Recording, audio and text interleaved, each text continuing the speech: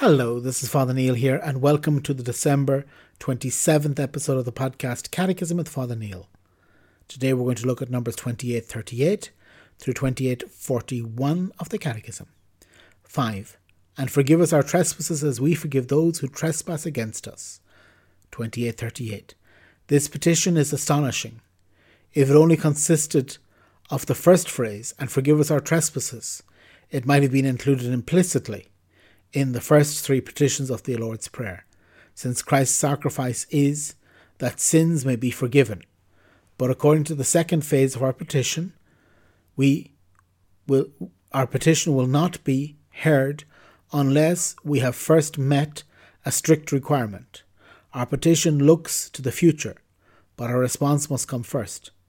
First, for the two parts are joined by the single word as. And forgive us our trespasses. 2839. With bold confidence we begin praying to our Father, in begging him that his name be hallowed. We are in fact asking him that we ourselves might always be made more holy. But though we are clothed with the baptismal garment, we do not cease to sin, to turn away from God. Now, in this new petition, we return to him like the prodigal son, and like the tax collector, recognize that we are sinners before him. Our petition begins with the confession of our wretchedness and his mercy. Our hope is firm because in his Son we have redemption, the forgiveness of our sins. We find the efficaciousness and undoubted sign of his forgiveness in the sacraments of his church. 2840. Now, and this is daunting, this outpouring of mercy cannot penetrate our hearts as long as we have not forgiven those who have trespassed against us. Love, like the body of Christ, is indivisible. We cannot love the God we cannot see if we do not love the brother or sister that we do see. In refusing to forgive our brothers and sisters, our hearts are closed, and their hardness makes them impervious to the Father's merciful love. But in confessing our sins, our hearts are open to his grace. 2841.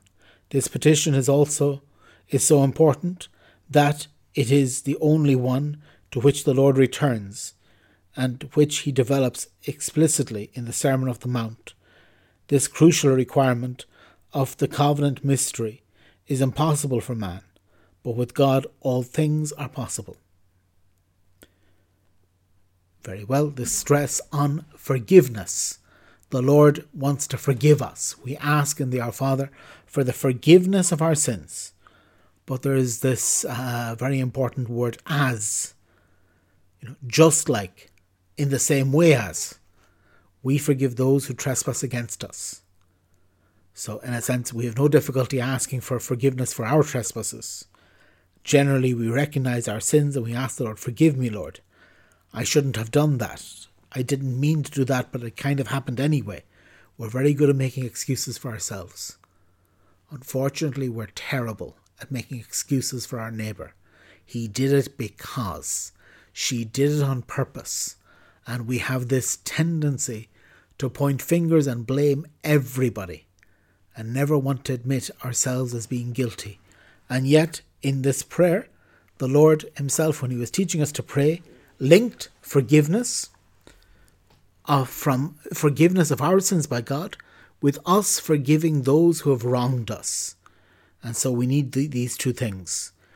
And again, once again has this line at the very end, the crucial requirement of the covenant mystery is impossible for man, but with God all things are possible. The Lord gives us this possibility. He allows us to forgive when we cannot forgive. That if we allow him, if we don't get in the way of his grace, he will give us the grace of forgiveness and allow us to come near him. So again, this is a good news. This reading that we hear is a great promise. This fact that the Lord wants to forgive us, and also to give us the wherewithal to forgive those who have wronged us, and to see that everything depends on God. And God works all things for the good of those who love his law. That the Lord wants to work even the evils that have befallen us, even the challenges that have come to us, that the Lord wants to use everything for our own good. So this section today is a great invitation to us to trust in God, to open our hearts to his mercy, to allow him to melt the hardness that we carry towards so many people, and so that they can receive forgiveness from us and that we can receive forgiveness from God. So very well, tomorrow we'll continue, and tomorrow we're going to look at Numbers 28:42 through 28:45. God bless.